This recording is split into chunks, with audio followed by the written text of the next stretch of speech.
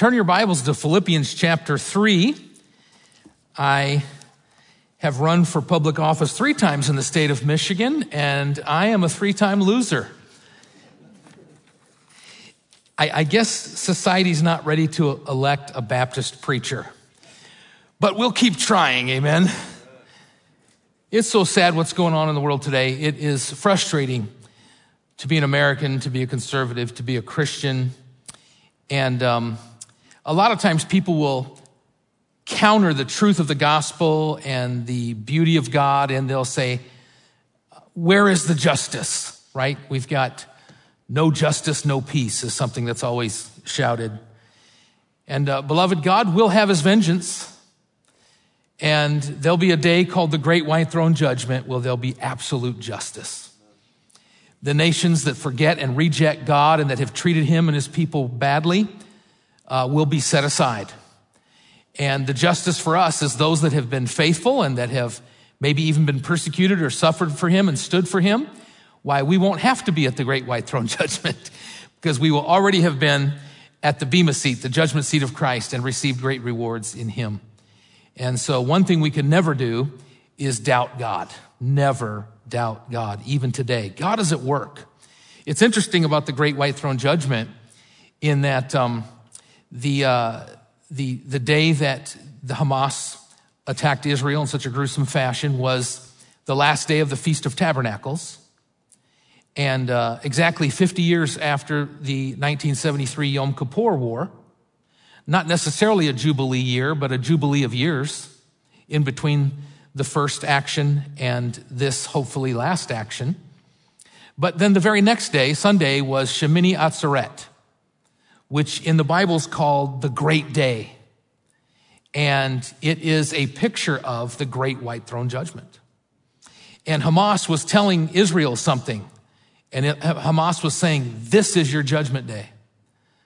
But beloved, Hamas is in for something at the Great White Throne Judgment because God will say, no, this is your judgment day. So preacher, you can use that Sunday if you want, okay? All right. Well, what a blessing to be here. My wife is sitting over here, and she is the much, much better part of me. And we have been married 32 years. We have 5 sons and now 5 daughter-in-laws. They've all been colleged, and they all have children, and they all are homeowners, and they all are working. And what a blessing to be just me and Amy again. Hallelujah. It's been about 4 or 5 years, and we're getting really used to it. It's great. And the grandkids are fantastic. And I'll tell you, she is the best Christian I have ever known, truly.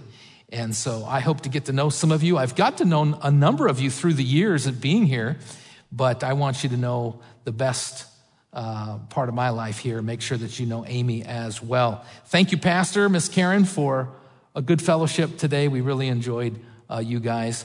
And you know, God has done great things here generationally. You make it look easy. I know it's not easy, but we give God the glory because he's the one that's doing it.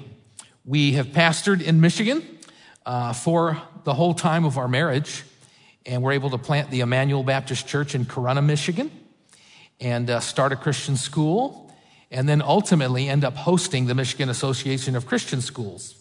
And so both statewide and nationally, we've been very involved in Christian education, and so we love your guys' school here in college, and it's a blessing to be over at the college and with all the college students. And there's so much vibrancy and life there, and they're from all around the world, and it's such a blessing to be teaching them. I'm getting to teach the old man classes now, Leviticus and the Masoretic text. But I told the ministerial students in there, we are going to make this class like a roller coaster. And we have had a great time in Leviticus and next week in the Masoretic text. So it's going to be fantastic. Well, the message I'm going to preach to you tonight is one that I started this morning in chapel. And it's from the book of Philippians and chapter 3, verse 10. You'll have to forgive me. It was about 3 months ago that I suffered a stroke.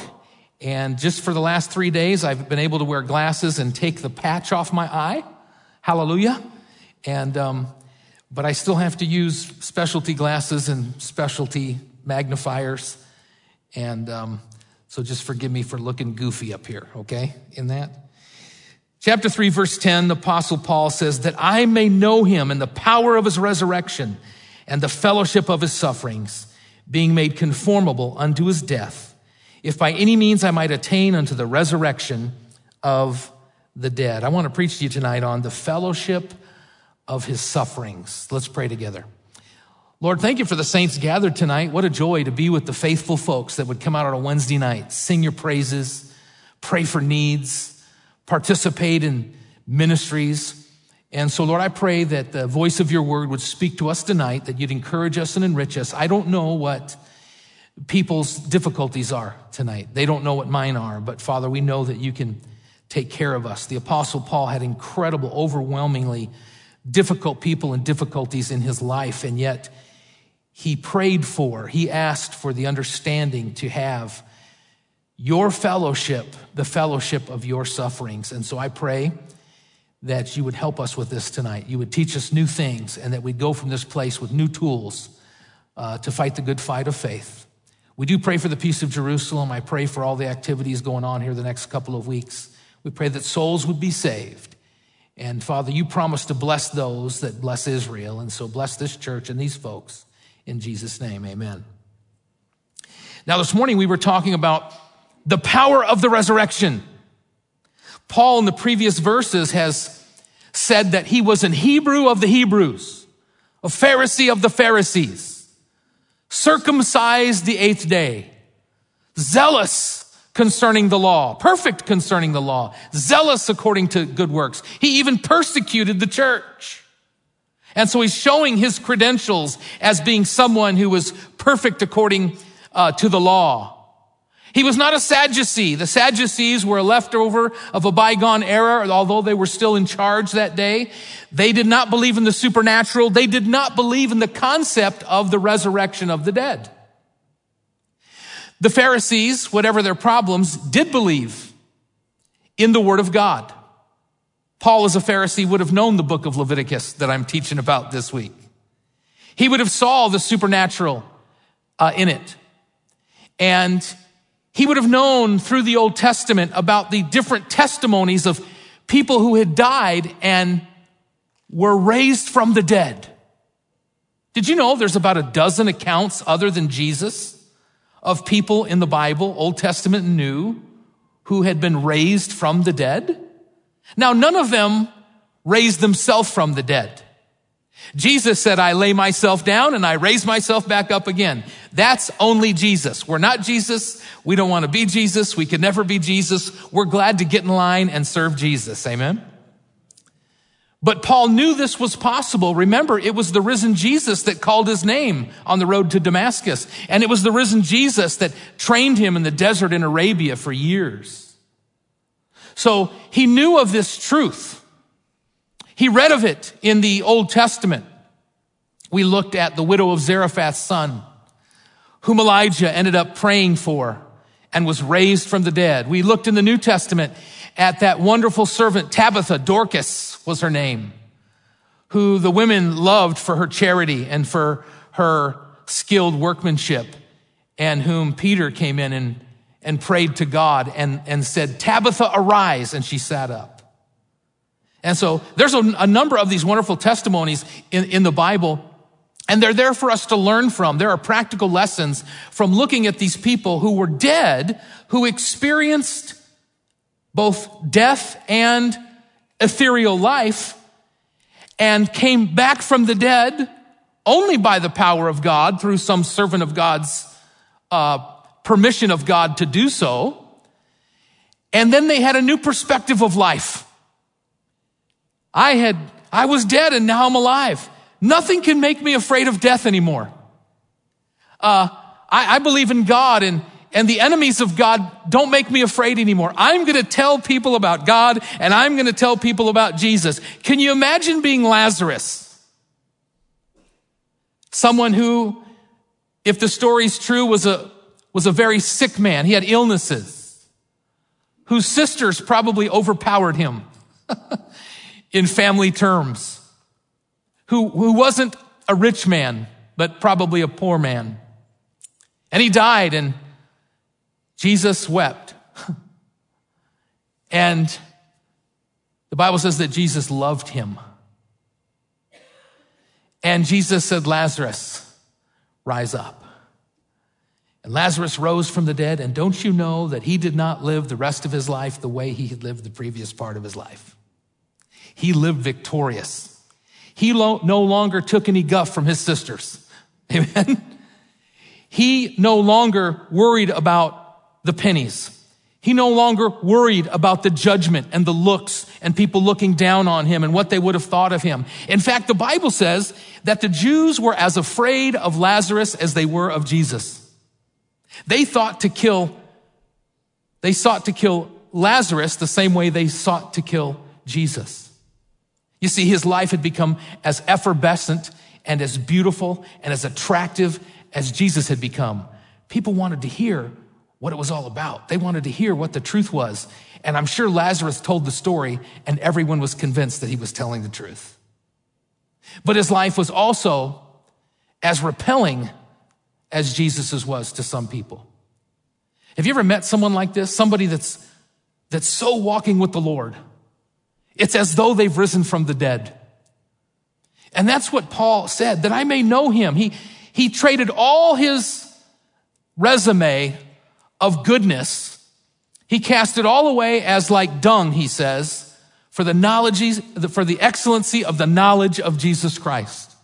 He didn't want that righteousness. He wanted the righteousness of Jesus Christ.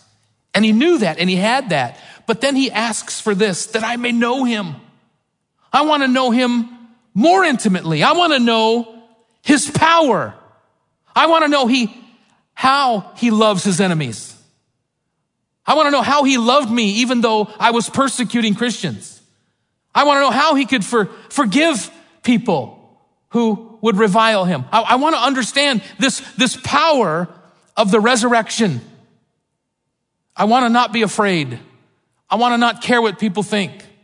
I want to know this power. And I was able to preach to the college students this morning that, beloved, when you're saved and you have the presence of God in the Holy Ghost, in the Holy Spirit in you, that is the power of the resurrection. When the Lord decide, when Michael's going to stand up and God's going to blow his trumpet and there's going to be a shout from heaven, what is the element that's going to make you be raptured and someone else not be raptured? What is it that God's going to look at? What is it that God's going to see? What is it that you have that someone else doesn't have? And the answer is him. He is the power of the resurrection. We can know that intellectually, but most of us don't live out that truth.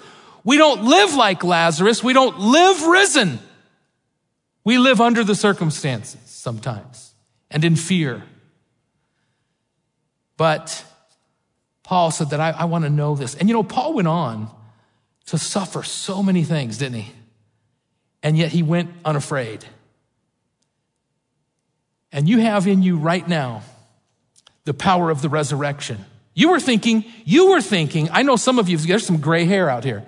Some of you were thinking, yeah, I'm not afraid of death because I know that I'll have the resurrection one day. Some of you are waiting for your death in order to experience resurrection. That's a waste of time. Do you realize that? Yes, it's true that you don't have to fear death. And when you close your eyes in death, that somehow, some way, soon after that, the dead in Christ will rise first. Yes, that's true. And you'll have life everlasting and it will be fantastic. But beloved, you don't have to wait till you die to have resurrection power. You have it today. You have resurrection power right now. Live risen. But there's another part of the prayer.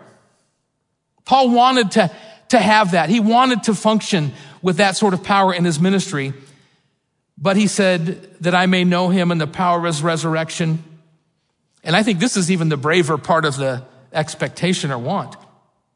That I may know the fellowship of his sufferings.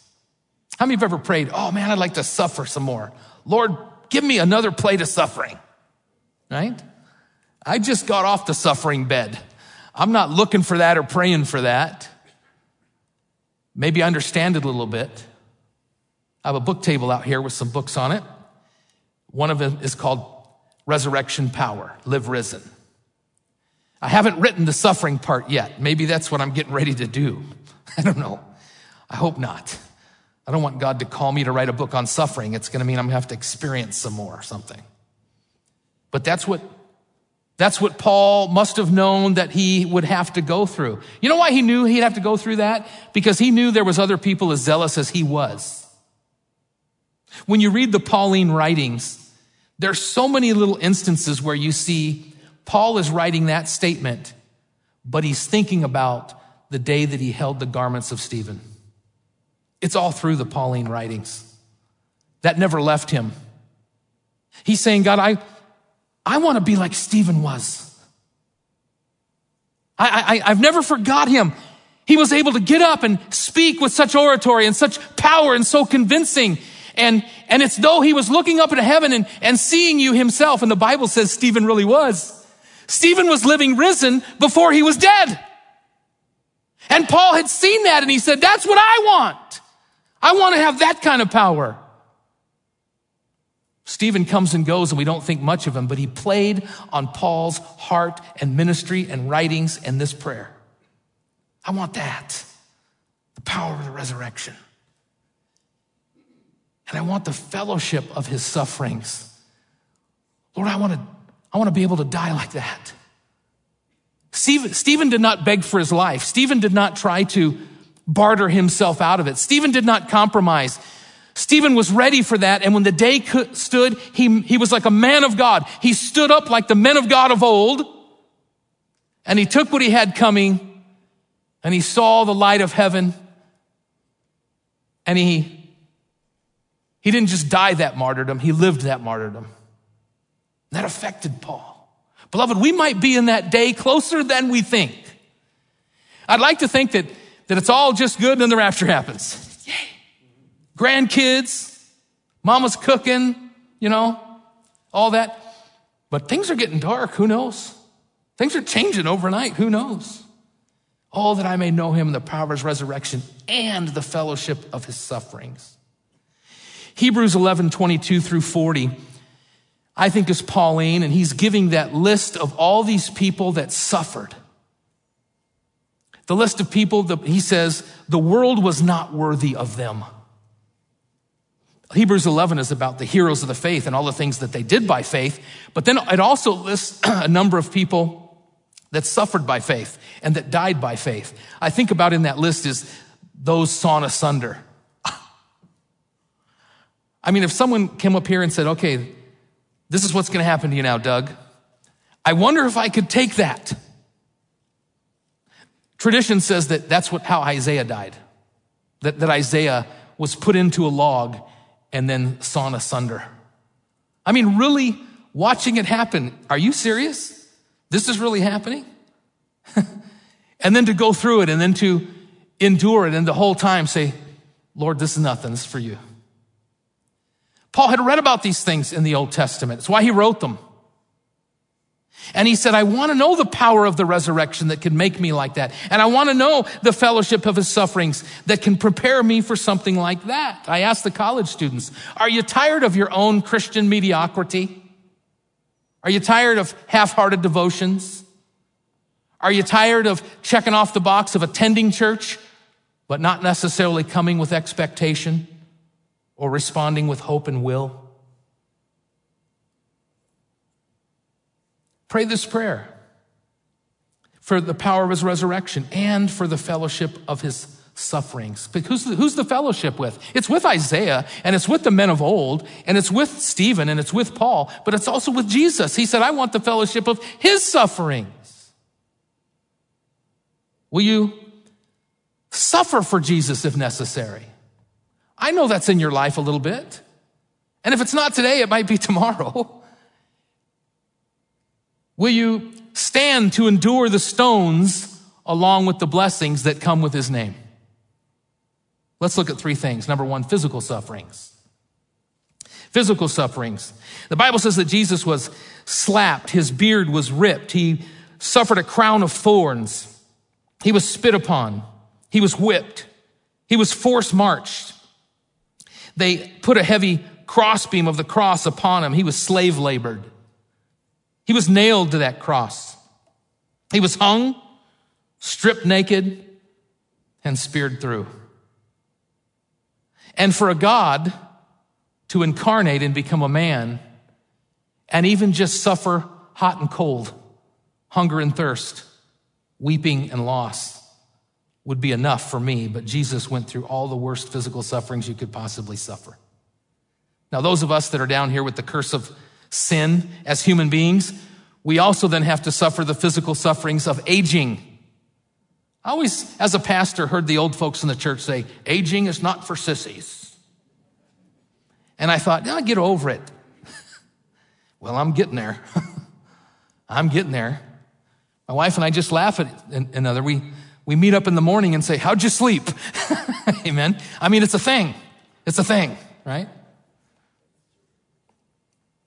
Paul in 2 Corinthians 11:25, he says, 3 times I was beaten with rods. I was stoned. I was shipwrecked 3 times, day and night in the deep, in journeyings oft, in perils of waters, of robbers, of my own countrymen, by the heathen, in the city, in the wilderness, in the sea, by false brethren, in weariness and in painfulness, in watchings often, in hunger and in thirst, in fastings often, in coldness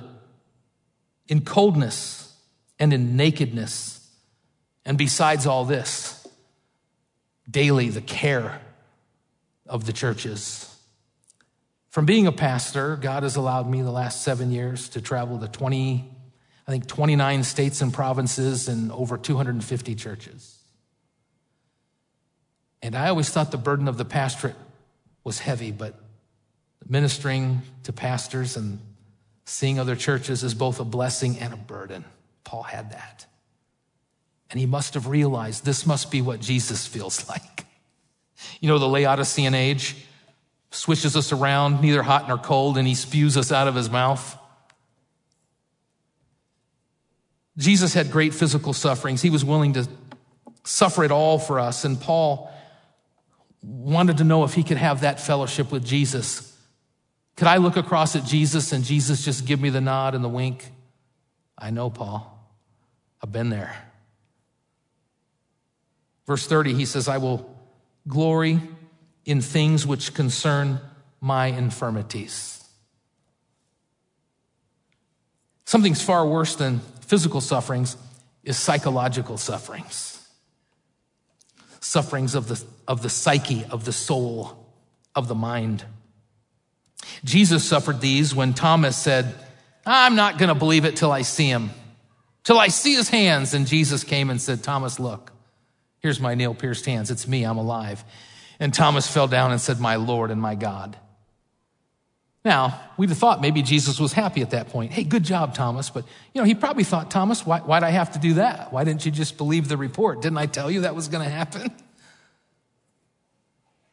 Peter, good friend Peter, keys to the kingdom Peter, actually denied Jesus. When they came with swords and spears, Peter borrowed a sword and cut off a dude's ear. He was a manly man, a fisherman. But when faced with a little girl's accusation, he denied Jesus. Now, I think Jesus is God and King of Kings and knowing all, but still, these were his chosen 12 that doubted him,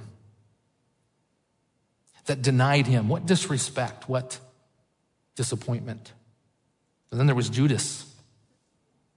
Judas kissed him, but betrayed him. Beloved, if you serve God very long, can I tell you, you're going to have doubters, you're going to have deniers, and you're going to have betrayers. Welcome to the ministry. Paul experienced that, didn't he? Demas hath forsaken me, he said. Jesus was accused by the devil. I'd say, devil, I made you, right? But Jesus just kept the plan, kept us cool. Psychological suffering. He could have called 10,000 angels. Men called him a devil. Criminals called him a criminal. You'll be accused. and have to suffer the psychological pain of that. He was mocked. Oh, the King of the Jews. Oh, Savior, you save others, why don't you save yourself? He was mocked even as God.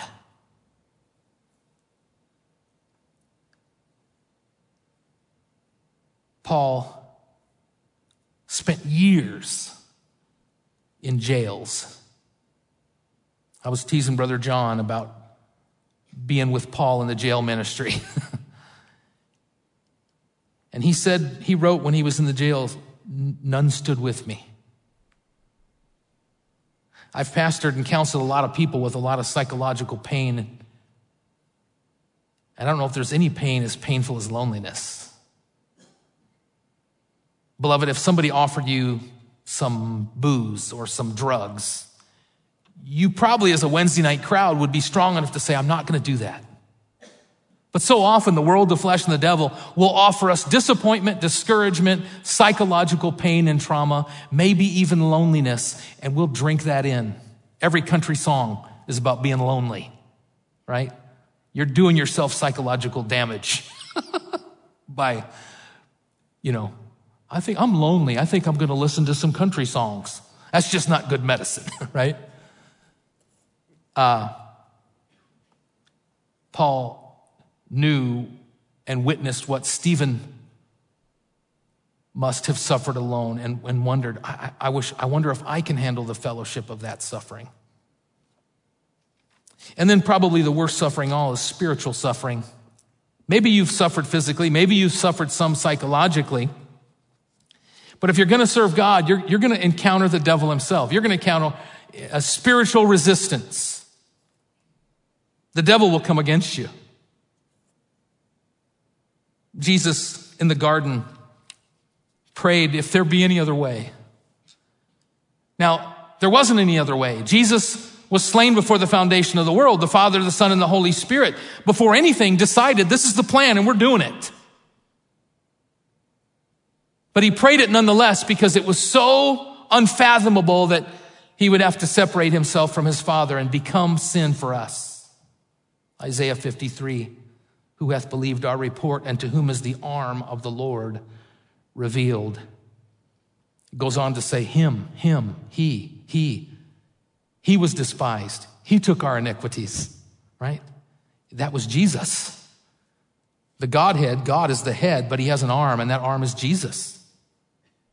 God from heaven and celestial, without leaving his throne, still being God, he extended his arm through the incarnation of Jesus, through the virgin birth. And Jesus was altogether God. I worked on a fishing boat for years up in Alaska, and you work for weeks, your hands get raw because of salt water. There's not a lot of fresh water on a boat, just enough to drink, cook with, none to bathe with. It's actually quite horrible. But if you stick your arm in salt water for a week, it'll probably fall off. It'll probably fall off. Your arm's not made for that. All kinds of things will happen, and you'll end up getting poisoning, and it'll sicken you. God's put his human arm from the celestial into the earthly, into the soup and morass of sin. And he reached it out to us. Here at Quinton Road, we know that that's grace, and we just accept it by faith, right? That's salvation. But what did we do? We nailed it to the cross. And Isaiah 53 says, and God cut it off. God cut his arm off. Because that was the plan. Jesus said, for God so loved the world, cosmos. That's all the people, but it's the plan. The cosmological plan. The reason I made creation, the reason why it's going to go the way it does, the reason why it'll end one day is because we decided we want a bride. We don't need one, but we're going to have one. We're going to make this thing, John 17, that we can be one with, that we can love with as we love ourselves. What a plan. And Jesus was here to execute it as the arm.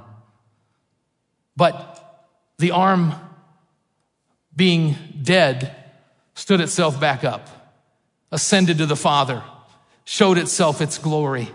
It's a great way to explain the Trinity to a Jew or to a Muslim.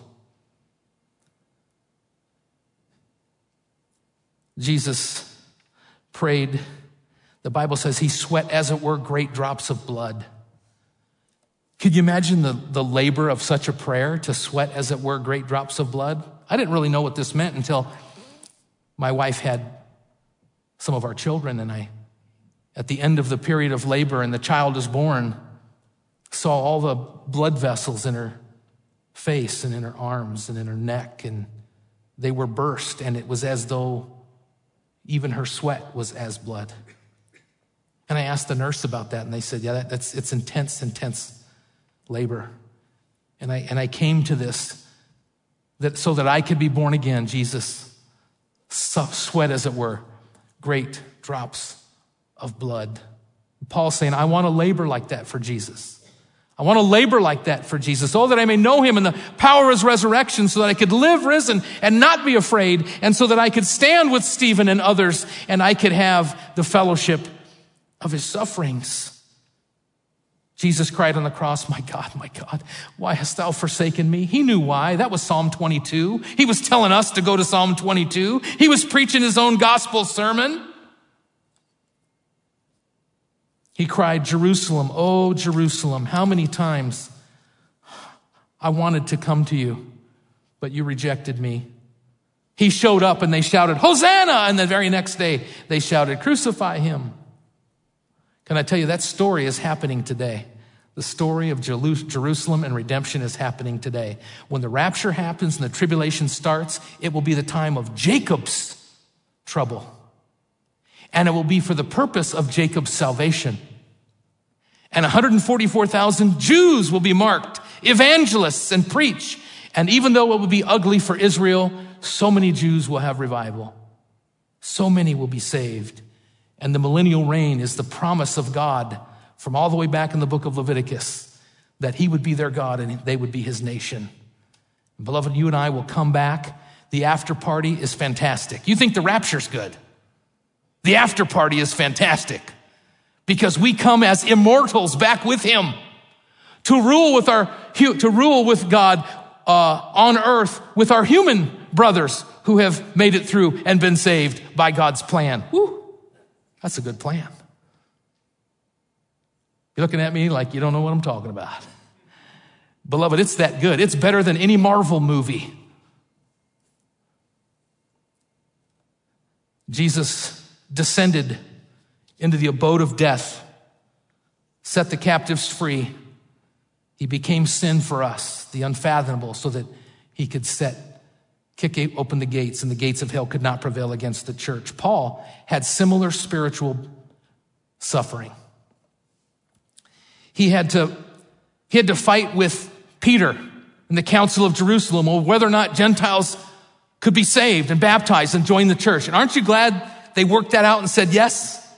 Amen? I mean, most of us are Gentiles. I'm glad they worked that one out in Jerusalem. He had to fight with the saints. Some of you say you're of Cephas, and some of Apollos, and some of Paul. And then he said, shame on you for that. In the next chapter, he said, remember who you're from. I'm Paul, right? But he had to fight with the beloved and the believers. You know, your pastor's made to go to a public forum, a government forum. He's made for that. He's a preacher's kid. He was formed and made to do that, to stand with Israel and those things. You know what's hard? You know what's spiritual suffering? When the brethren come against you. When those in your own church are having conflict with. That's some spiritual suffering. Paul had to fight with his servants, John Mark. John Mark, you're being a baby, go home. And Barnabas said, no, he's coming with me. And Paul said, okay, well then we'll just have to part ways. You take Mark and I'll take Silas, right? And this is a real spiritual suffering with the saints. Ultimately, Paul was praying this because he knew there'd be the day that even though he had multiple opportunities to save himself and to reverse course, he went to Rome, to the very household of Caesar. And though there were options to live on his own and to not take it all the way, he took it all the way. Probably even before Nero, an antichrist. But he took no mark from that evil one. And tradition tells us that Paul suffered martyrdom. Probably as bad, if not worse, than what Stephen had suffered. Paul seen that great testimony of that one who had the power of the resurrection and who had the fellowship of Jesus' sufferings, and that never left him. It never left his writings. And he says, that's what I want, that I may know him and the power of his resurrection. Something we have right now, but also something we have right now is right now we have the fellowship of his sufferings. There was a football coach whose team lost 54-0. Can you imagine the halftime speech there? Guys, I don't know what to tell you. We're not going to win this one. Guys, I don't know what to tell you, but you're going to have to go out there and get beat up for a whole nother half. Right? This is going to be ugly, but you're going to have to go out there and not quit and suffer and do all that. And they come in at the end of the game, 54-0. Everyone's dirty. Everyone's sweaty. Everyone's sour. There's people bleeding. There's broken arms and everything. And they all come in and they take off their helmets and their heads are down. And what a lambasting. What a suffering. And the coach laughed. And he laughed until some of the other guys laughed. And they laughed until everybody in the locker room was laughing. And he said, well, we learned something about ourselves today. We learned that we can lose. We learned that we can take a beating. And he said, guys, I want you to look to the guy on your left. I want you to look to the guy on the right. I want you to tell him you love him and that you fought and gave your best for them. And they did that. Amen. It wasn't a story of victory. It was a story of the fellowship of suffering. Those guys looked at each other and they knew, I took a beating for you and you took a beating for me. And don't you know, that team was going to be a force to be dealt with after that. They already knew how to do that, but they had in that learned how to fight and even win for each other. You know what at the judgment seat of Christ, there will be reprieve for us. And at the great white throne judgment, there will be justice for Israel and for us and for everybody else. But in the meantime, we have to live in this imperfect world. And God, we want it. We want our ministry to be potent, not mediocre. God, that I may know you and the power of your resurrection, to live as one risen from the dead. But also, Lord, to be able to have that locker room wink and nod, having suffered like you did, having suffered like the saints did, and knowing that we have fellowship. I look out at you today and I think, my brothers and sisters in Christ, you have the same power of the resurrection that I do. But we also might have to share the fellowship of his sufferings.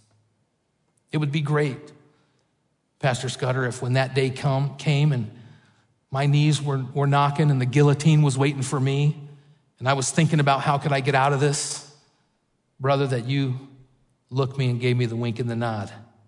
And God gave you the strength to have the fellowship of his sufferings and how that might strengthen me to be able to go ahead. I'd hope that I would have the strength for you to be able to go ahead and suffer for Jesus. That means suffer unfairly, unjustly, like Stephen, like Jesus, like Paul.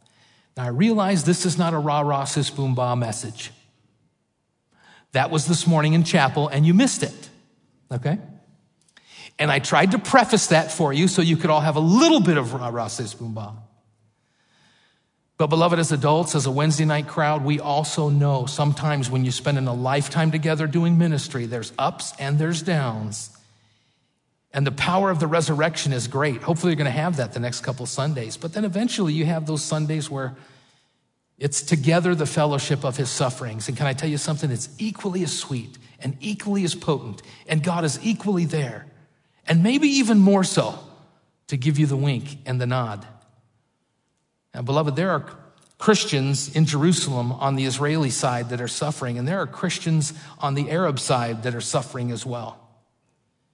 And they have to fight off all the extreme rhetoric of either side and try to be Christian, that they might know the power of the resurrection and that they might know the fellowship of his sufferings. And they're taking the lead right now. We need to pray for all of them. But this is a message for you. You don't know all my sufferings, and I don't know all your sufferings. They're physical, they're psychological, they're spiritual, and sometimes they're horrible. But just remember that that's what Paul wanted, and it got him through that day. I don't know what that day was like, but it got him through that day when he had to stand there.